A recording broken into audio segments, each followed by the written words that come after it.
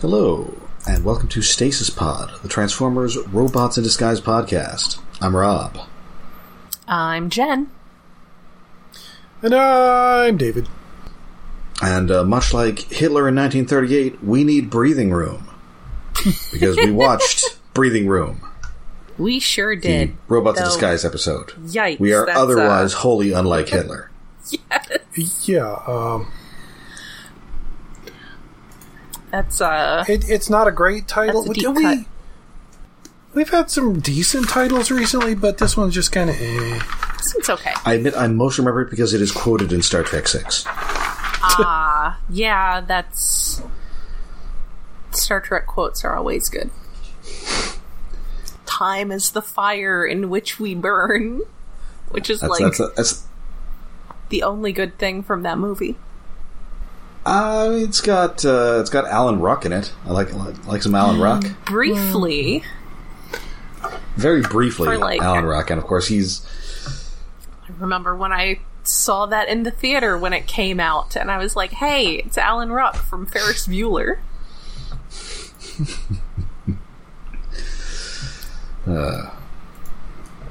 Yeah, the movie that did not quite break the good movie... even movies good, odd movies bad pattern of Trek movies. It did not. And then Nemesis totally ruined it by being terrible. Yes, by being an even movie that was not good at all. Oh. Well, I think it's just that the Next Generation movies don't really have a good one. I'll get behind First Contact. Yeah, I enjoyed First Contact. Yeah. It's okay. And then Insurrection isn't terrible, it's just like a pretty okay two-parter that you had to pay for to see in a theater. Yes. Yeah. It's like an adequate episode that they decided to make into a movie, which, I mean, I guess was probably what you were going to get with Next Generation, considering. Well, but also it's like the very first Star Trek movie is just an episode redone, movie length, with some interminably long scenes. So you need to do better. You need to do Wrath of Khan. You need to play off of something that was already there. I'm not sure I've ever actually stayed awake for the entirety of the first movie. So I'm not sure if I've ever stayed awake entirely through the length of that space dock scene. Well, there was a sci-fi movie marathon back in Columbus one time where that was the last movie they showed, and that seemed profoundly unfair. It's nap time. Go home. It's time for that'll get you ready to go home and have a good rest of the day sleep. You don't have to go home, but you can't stay here. No. So anyway, we watched an episode. Yes, Breathing Room. This is the 18th episode of season 3-ish of Robots in Disguise. Whatever you want to call it. It continues to be 4 according to YouTube, so if you happen to be using YouTube to watch along, that is going to be season 4, allegedly. Yes. First aired September 16th, 2017. Don't mind... We keep getting closer to the future. Yes, there's doggy noises in the background. Very exciting. Yes, dog stuff is happening. Dog things are occurring. Yes, we are rapidly approaching... the current decade. It's going to feel weird when we finally get an episode that's in 2020 or something. Or wait, was there a show in 2020? I don't remember. I'm going to say Cyberverse because it felt like Cyberverse was on forever. Oh yes, Cyberverse was around. Was that? Yeah, Cyberverse was on there because I definitely remember catching up on Cyberverse from the COVID closet at work. And this. Written by Julie McNally Cahill and Tim Cahill. They're married, and they both have fairly extensive animation resumes, and they've worked on many of the same shows. Littlest Pet Shop, My Gym Partner's a Monkey. Oh, yeah. So lots of, the hub stuff. Yeah, and before that, it looks like they sort of had an in with... Amblin, because they did Animaniacs and Hysteria. Oh, that's cool. Yes, and Baby Looney Tunes and stuff. And I think Tim Cahill has been around even longer. Just gonna. He also worked on that Legion of Superheroes show. I love that Legion of Superheroes show. The really old one with Cyborg? No. That's Team. No. That's not the Legion of Superheroes. That's the Super Friends.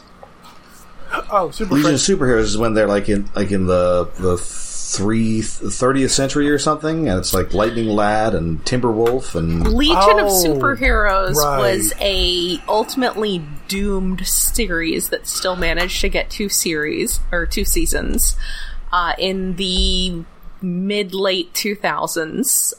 That the problem was it was running on WB at the point where WB was backing away from doing Saturday morning cartoons. It is very good, and also pod favorite Derek Wyatt worked on some of the character designs. Yeah, I think I saw like an episode or 2, and the designs were good, but the problem is I so don't give a crap about the Legion of Superheroes. They're this weird future thing I'm not much of a DC person, but they're the Guardians of the Galaxy of DC, and somehow I don't give a shit about them. The most important thing about that show was it had tiny Whoopi Brainiac 5, who was extremely gay for Superboy. So I enjoyed it a lot. I know there's a villain with a giant eye. Yes. That's one of the Fatal 5? Yes. Oh, Emerald Empress, I think? Well, no, the Emerald Empress is like a sexy lady. Well, yes. Yeah, but I think she's got a floating eye. She has the big floating eye. I thought there was another guy who had like a big eye. Or am I thinking of the guy who has like an exposed brain? Well, I think there's also someone who has a giant eye, but she has like a floating eye that's like a thing. Okay. The big green floating eye I was thinking of wasn't attached to someone, it was just with someone. A villainess. Yeah, well, for a long time, the Legion of Superheroes had like an enormously devoted fan base. Yeah. Because, I mean, they were sort of really the first DC team to sort of catch the Marvel wave of like soap opera-y kind of plot lines and teens and stuff. Yes. Sexy teens doing sexy teen stuff. Also, yeah. Jim Shooter was writing it when he was absolutely not legally of age to be like formally employed. Oh no. When he was 16, which is weird. I think even before that. I think he started when he was like 13 or something. It was insane. Yeah, it was ridiculous. So yeah, I can definitely vouch that cartoon series was a lot of fun. It is available on Blu-ray. I have purchased the Blu-ray. Prior to that, I was preserving a digital rip someone had made of it, but now it's legally available, so I bought it, as one should. I know, but if I want to buy something on Blu-ray, now I want to buy 7 seasons of Columbo on Blu-ray, but that's neither here nor there. Also, if you want to watch the little featurette from the bonus material, Derek Wyatt is on that. I was very touched. So anyway, yes, I can vouch for some Justice or Legion of Superheroes.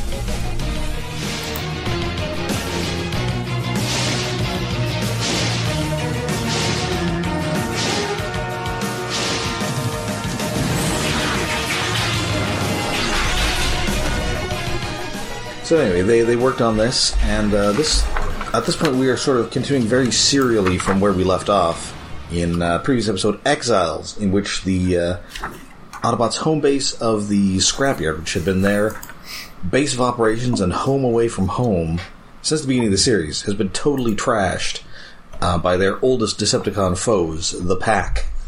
Yes, the Pack. Led by, of course, everybody's favorite sexy wolf-man robot, Steeljaw. Why is he like that? Because furries? Yeah, he's some big, the writer's thinly disguised fetish. I mean, is it Nolan North who's the voice actor? No, it's the guy who was the main character in The Last of Us, Troy Baker? Oh, Troy Baker, yes. And then he got to briefly be on the show. He's definitely doing... I don't know how sexy the dialogue is, but he's certainly helping things along. Yes. Oh, and apparently he had a podcast with Nolan North, hence my confusion.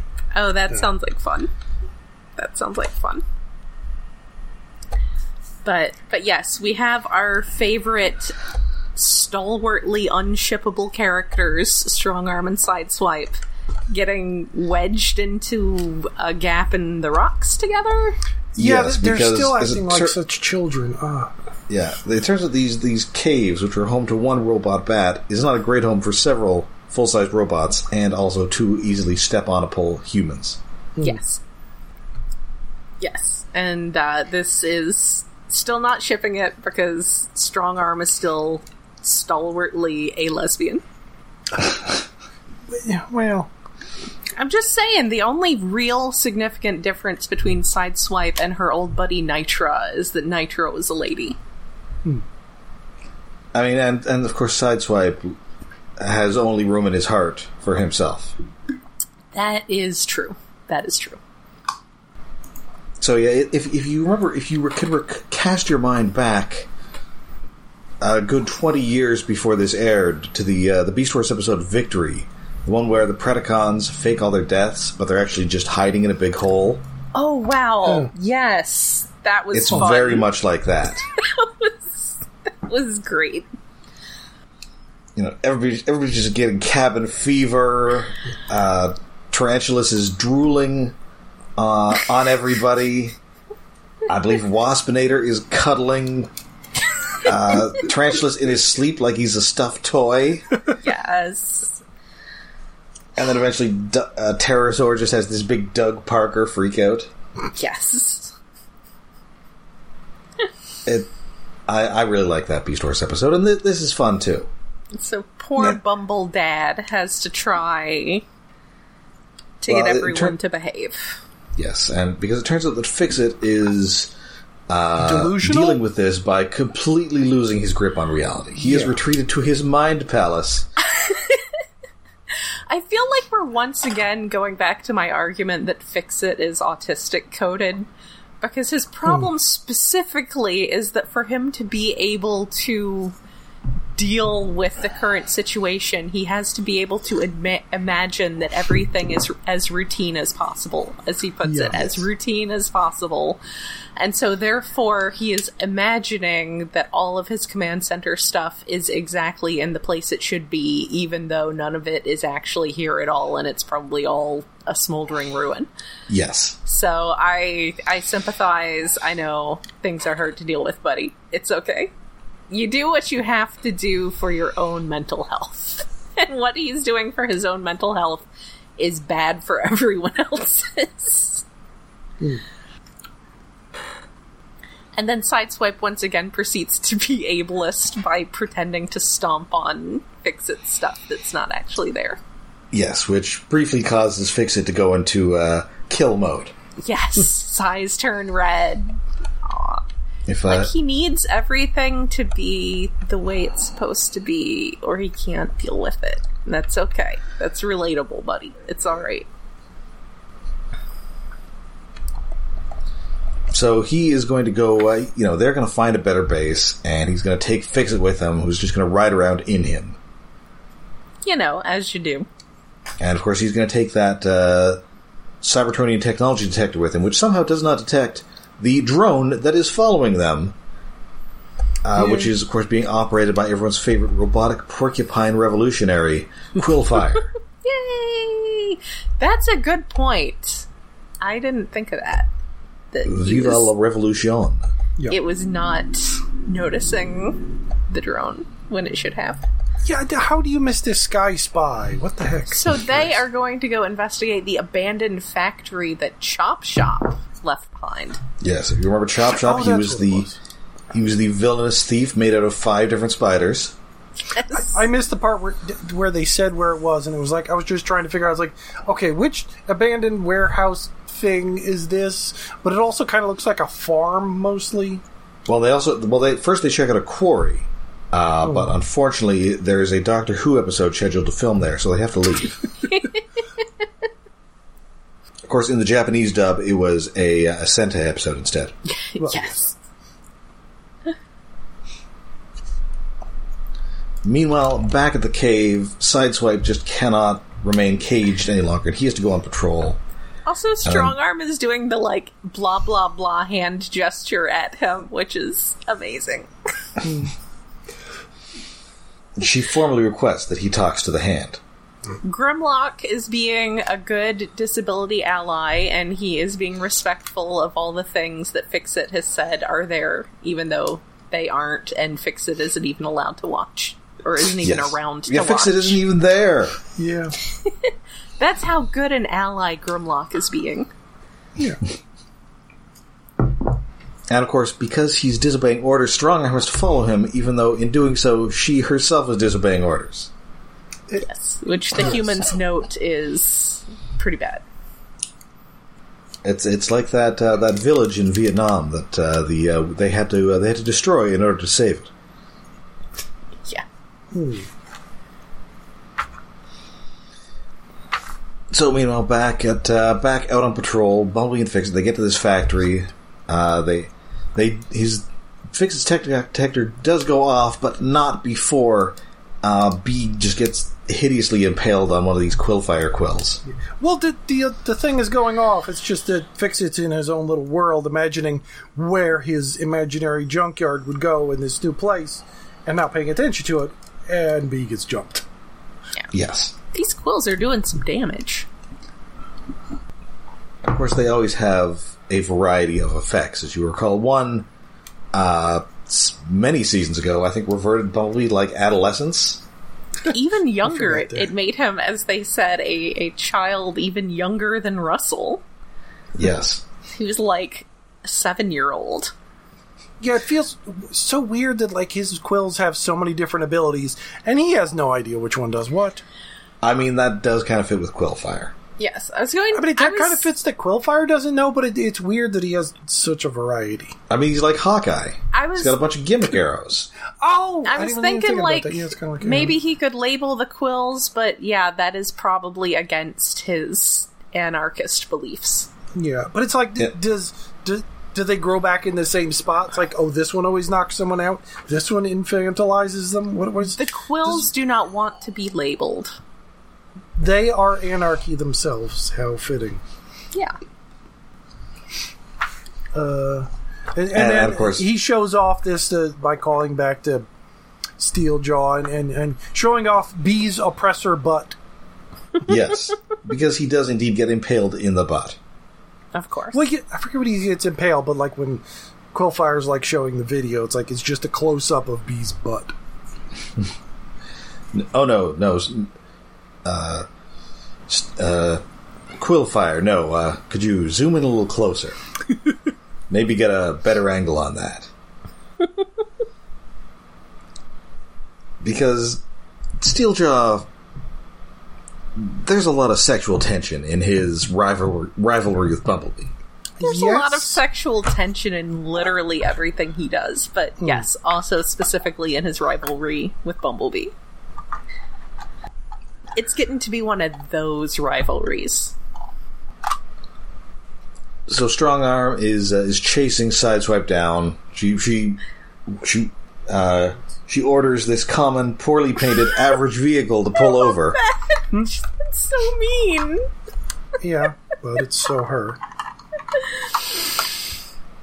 She's gonna be mean.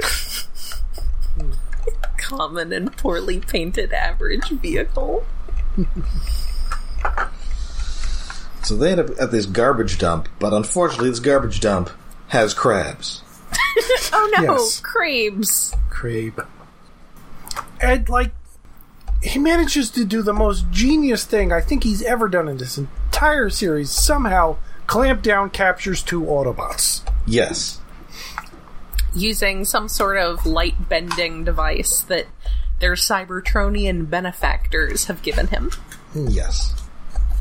But he might as well have had a little dish with free birdseed planted in front of it. Yeah, it is that kind of level. You'll never more easily catch 2 Autobots in your life. No. Yes, he lucks out by invisibling a shipping container, and they walk themselves into it. No, Strongarm pushes. She's pushing him. Yeah. And they fall backwards into the shipping container, which was good placement. If this were any other two characters, or if Greg Wiseman were writing this episode, this would be kind of an, oh no, I'm trapped in this box with my antagonistic crush. Yes, face to face, really close. Can barely move. I really appreciate that we are 4 seasons in, and it's still not happening. There's still no spark. The best you can get out of them is putting up with each other. Like it's more of a brother-sister kind of relationship. Very much so.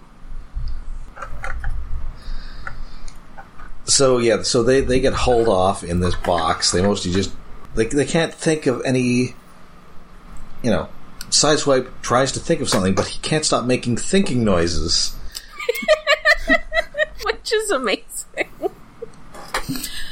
Also, Strongarm, Sideswipe notes that it's ironic that they are stuck in this box together, and Strongarm says that she hates irony. Anyway, it's a funny voice acting job from Darren Criss doing these thinking noises, which eventually prompts Strongarm to just turn on her sirens. Yes. So everybody ends up in the subways, which is where the Decepticons, I guess, have their base. Because we had those backgrounds lying around. Yep. Yeah. That's where we fought a couple of Decepticons, like that weird snake guy who turned into a train. Oh my god, that snake guy was creepy. Vertebrake. It stole Sideswipe's body. Yeah, for some reason, lately, like every time I turn on Pluto TV on the Transformers channel on a weekday, that's the episode that's on. And I'm like, that dude's creepy. It is really weird that this show reuses backgrounds so much when, like, they're painted backgrounds with CGI characters. It's odd. I mean, maybe they were getting to the end of the show, and I guess they're going to need a bunch of new models for the bad guys towards the end of this. Yeah, but it's just also weird, like, so early in the show, there were, like, so many animated flourishes, like, they draw a fish jumping in water or something, or a bird flying that was actually hand-drawn or something. And now we're just recycling backgrounds. It's like... Well, we're getting close to the end. Yeah. We're running out of steam. It's an odd production thing. We're about to get to the point where our next episode teaser is just pictures of the... whatchamacallit. Well, hey, stay tuned for next episode when we get to the most exciting exotic locale we've ever visited. A pool supplies warehouse. Yes. Pictures of the storyboard. That's what I was thinking. Which is a reference to how badly Neon Genesis Evangelion ran out their budget by the end. Yeah, I'm not sure how anime budgets entirely work. It's more complicated than Neither was Gainax. Okay, admittedly, Gainax there's some weird things going on there every once in a while, and part of it was like them reselling things later on just to get money to buy action figures or something. Anyway, what I'm trying to get at is that it's weird to notice such a reuse of backgrounds in a show. It just strikes me as odd.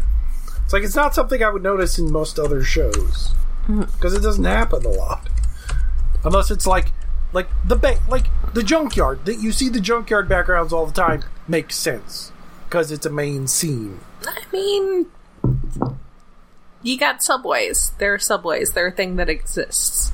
I guess things happen but there. Like the warehouse they were investigating is also there. Anyway, I'm derailing. Do we get to the laughing gas quill yet? Yeah, that's. Oh no! Wait, that happens. That is here. Yeah. So he's in the subway. Steeljaw is trying to sexily torture him. Woo. He does not treat him, I guess maybe because Bumblebee does not have antlers, he does not get the treatment that Thunderhoof got last episode. No. Which was, oh my goodness. He does get shot with another quill. Yes, just shot him with which a just in makes this him... episode it's more... Steeljaw is more just really angry at Bee. Yes. Wants to do him harm. And just makes him break out into, like, unhinged Robert De Niro and Cape Fear laughter. Sexy harm. Yeah, well, there's one harm in this episode he wants to do that is very much not sexy. But that comes near the end. Yes. Or, well, not actually. Anyway. And it's at this point that Fix-It drops in, and he tries to pass himself off as Bleep Bloop subway maintenance bot. Yes. They chase him, and that now distracts them, allowing Bumblebee to sort of get better, and to tell Sideswipe and Starscream to sort of inch their container closer, which they kind of do, and then knock it over. I like that no one is sold on him being a subway maintenance bot. Because he's clearly a generic minigod. Yeah. And then I was half expecting the container to fall on Bumblebee. Like fall on his hand or something. That would have been very slapstick. But anyway, we have a very short Die Hard starring Fix-It sequence. Fix Hard. He's such a good boy. And then Fix Hard with a vengeance. So yeah, he totally just knocks down a bunch of, sort of causes a cave-in on Clampdown and Quillfire, and then fools Steeljaw by doing the Quillfire insignia Zorro thing. Yes. Yeah. And so his own personal faction logo. So Steeljaw gets there and he's like, I see this container's falling over. What's going on here? And Bumblebee jams his tail into the third rail. You know, if he didn't go around being such a furry, he wouldn't have this tail hanging down for convenient combat maneuvering like that. But yeah, I appreciate that B specifically grabs his tail and jams it into the third rail. Was just swinging around back there. And being sexy. B somehow also doesn't get electrocuted and pass out from this. Maybe he's got insulated hands or something. Or he just lets go quick enough. It's odd, but I'll let it go. And then at this point, a subway train comes through here because it turns out these are indeed subway tunnels and they have trains in them. Yes, sure hope that was an automated subway train. No, even beyond that, like, they're trying to rock the shipping container out of the way, but it's wedged in a weird spot. Whereas you could see, like, that's not going to get out of the way. And then the train hits it and just flips it. It's like, that train should be wrecked. Oh, yes. It's fine. I'm sure it's fine. Trains are not as sturdy as... Well, especially, like, these kind of subway trains. It's like, it's not like a giant steam locomotive. No. It is more thin and aluminum. That should have crumpled and wedged the container in the tunnel. But alas, that doesn't happen. But it does bust this thing enough that Strongarm and Sideswipe can get out, but not before... By putting their faces as close as possible and adding to the tension that is not there. Instead, basically, they just flex their way out. Yes. Well, as we all know, Strongarm is totally jacked. Yes. But yes, Strongarm declares that they need to get away from each other. Sideswipe is like, yeah, we have established this. Meanwhile, Steeljaw is attempting to torture Bumblebee in the most family-unfriendly way possible. Oh yeah, he grabs two quills and says, the eye sockets. I'm going to shove these in your eyes. He's like, and even Quillfire behind him is like, whoa, what, dude? One for each eye, I think. Yes. Like, wow, buddy. Wow. Yes.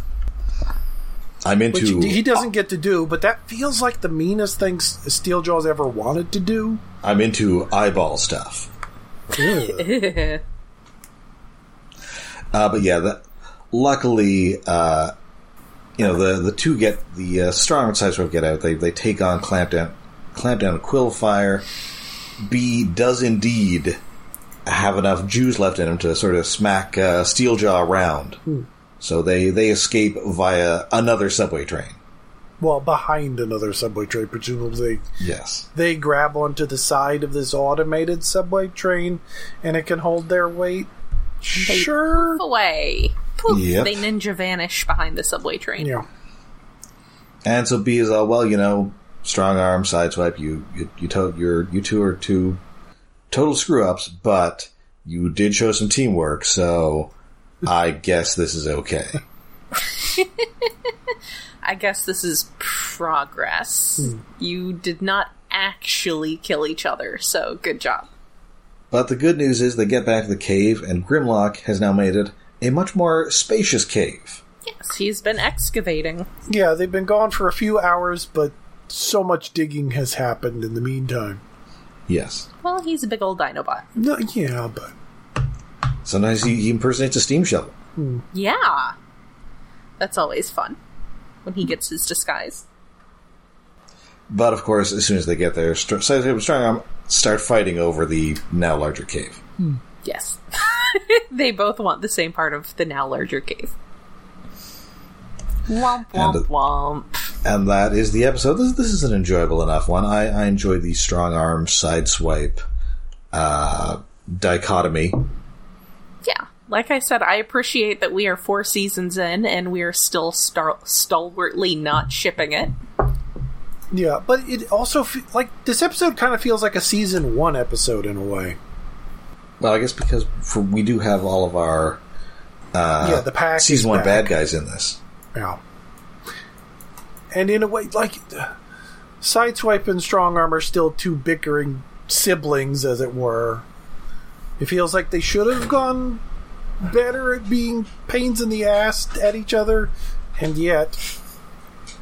I don't know. It's a fun episode, yes, but it's just... Yeah, I guess it's sort of made more urgent by the Autobots' desperate situation, where they're now on the back foot to the pack here.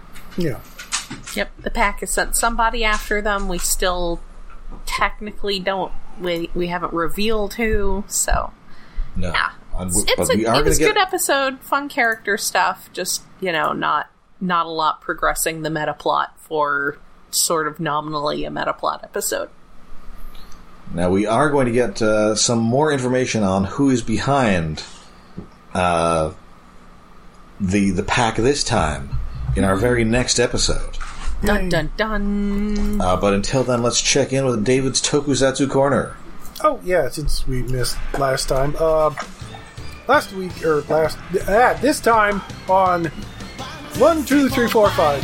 5-man Deadly Flip Turn. Deadly, huh? Yes. Chevy, the previous leader of the bad guys zone, comes in and gives Garo, the current leader of them, a last chance, because you've been fucking up so much. Our Empress Meadow brought me in to take care of shit, and if you fuck up one more time, I'm going to be in charge again. So Garoa goes into their mad scientist lab, where they've been fusing monsters together into the Fusion Franken capsule. The capsule, as it's named this episode. Is it is it like a pill? Is it like a whatchamacallit, the gotcha capsule? Is it a Franken castle? No. It's basically it's the fly telepod thing. It's like 2 pods meld together into one big stasis pod monster. Anyway, he stuck a big gorilla and a big bird monster in there and is doing it all himself, and normally they have their science officer doing it. It's like, you don't know how to do this. Oh, I know, I'll hit the buttons and stuff. And he kind of did it wrong, because normally you have the monster gets fused, a left side and a right side of the 2 monsters. This is front and back, kind of. It's 2 fronts. Oh. So the suit is actually really neat in that it can flip around, and the front's a gorilla and the back's a bird, and they're fighting over which one of them is the front. So we have a combination gorilla chicken. Great, as you see in nature. Yes, exactly as you see in nature. Things are going to get real awkward when he has to go to the bathroom. Yeah. well, they're both the front. They can both go. Although one of them's a bird, so that might be a little difficult, but whatever. Anyway, Chevy's scoffing at this, as the subtitles tell us. And while these 2 halves are arguing, because normally it's like they're fused into one monster, it's one brain. seemingly. But now they have two brains, they're arguing, and they're spinning around, and in the process of doing that, they're creating hurricane force winds as they spin. It's like, oh, that's actually useful. That is a useful offensive move. And blowing over everything. Blowing over people and cars and buildings and stuff. Well, small buildings. And the Rangers are like, oh, how can we stop this? How can we combat this monster that can blow over anything? And the Red Ranger comes up with an idea. Pogs. What? Pogs? Kind of. When is this from? Well, they're not actually called Pogs. They're Menko. Sure. Which, I linked a thing earlier. They're basically like Pogs the size of CDs or playing cards. Mm-hmm. Okay. And it's basically, it's this, like the Pogs, like you have two caps, you throw one down, you try to get to flip the other one over. It's Pogs. Those are definitely just Pogs. Yes, but it's like an age or tradition thing that is just uses the thing in this to, well, trying to confuse the monsters. Like, we can flip over anything except for this, which possibly the Red Ranger stuck wax on so it stayed on the ground to confuse the monster. But like, the monster gets obsessed with trying to flip these and starts playing the game with random people around town. And Garoa's like, what the fuck are you doing, my stupid monsters? Go destroy shit. But a game. He's now obsessed with Pogs. He's a game player. Anyway, Garoa's like, okay, that's enough of that. Giant Stay Puft Mecha, come in here and absorb this monster. I have an idea. So they don't destroy the monster small and it grows. It just gets absorbed. And I need tea because my throat is dying. Anyway, so the monster's big. But the Stay Puft robot came in with giant cards. Okay. Oh no. So you have giant card props being thrown at the Rangers before they even morph as the monster is attacking by throwing cards to knock them over. So the Rangers have to morph, get in their Zord, and attack with their own cards as they have a giant monster robot Menko Pogs fight. Sure. Until the monster gets tired of losing and it just starts punching. And then the Rangers just merge with their second Zord and take out the monster. And Garoa has lost. And then it's just a normal fight. Well, yeah, it's a normal fight, but after they lose, Garoa's on a cliffside. It's like, oh, crap, I lost. And then Empress Meadow shoots him with a bolt of lightning. It's like, no, you fucked up. You're not commander anymore. And a black Stay Puft Marshmallow mecha controlled by Chevy shows up, picks up Garoa in his hands, and just walks out of the episode with him. The end. Oh. Yes, like crushing him as he walks away. Sure. Like, okay. Well, that's that. The end. But today I learned about Pogs in Japan. Well, Menko, which is it's kind of neat. I mean, it kind of makes sense that it's built upon an older card game, but yeah, Pogs have been around for centuries. Menko, the Corporation of Men. Oh yeah, I wonder if like Nintendo probably made Menko cards at some point because they made Hanafuda cards and other stuff. They made playing cards. Yeah, that's that. All right, so that does it for us for this week. We'll be back next week with more Robots in Disguise. Until next week, you can find us all over the internet. We're on Twitter for now. We're on Facebook. Well, yeah, we have a Patreon, and we're on Mastodon. Yes, yeah. I am currently in charge of the Retro.Pizza Mastodon server, where you can find us at Iacon Underground, at Retro.Pizza. If you are on a different Mastodon server and still getting the hang of how Mastodon works, that is at Iacon Underground, at Retro.Pizza, and that should show us. And we're all on Blue Sky now, too, I think? I'm not yet. Okay, I mean, I'll probably reserve a handle there, but yeah. I can't. Yeah, I know. I just got it, like, yesterday. I don't plan on using it much, but Twitter is bad, so it's like I have a spot there. I got on Threads, and admittedly it was the first day, but it just immediately started showing me all this sponsored content for reality TV shows, and I was I don't no want thank to do you. Threads. And Blue Sky just so far seems like a wonky Twitter or a much shittier Mastodon? I like Mastodon. I'm enjoying Mastodon a lot. So we are hosted on iaconunderground.net, where we have a Patreon set up to help with hosting and other expenses. That is at patreon.com/iaconunderground. For the month of August, you can hear us having very strong feelings about Guardians of the Galaxy Volume 3. So, it's a good movie. It's a good movie. It was emotional. It's a very good movie. I miss my Zune. I miss my actual brown 30 gig Zune quite a lot. We have exciting debates about Florence and the Machine, and just lots of feelings about feelings things. So yes, for as little as $1 a month, you can listen in on those episodes. That's patreon.com/iaconunderground. And stay tuned for September's, in which I have been given the control of the Patreon for my birthday. And that's will be taking us to a somewhat forgotten corner of the Spider-Verse. Yep, that means it is time for Spiders Man. That's right. Also time for Lisa Loeb, surprisingly enough. Yeah. Fun. All right, so until next time when we are preparing for departure, I'm Rob. I'm Jen. Ready to take off. I'm David.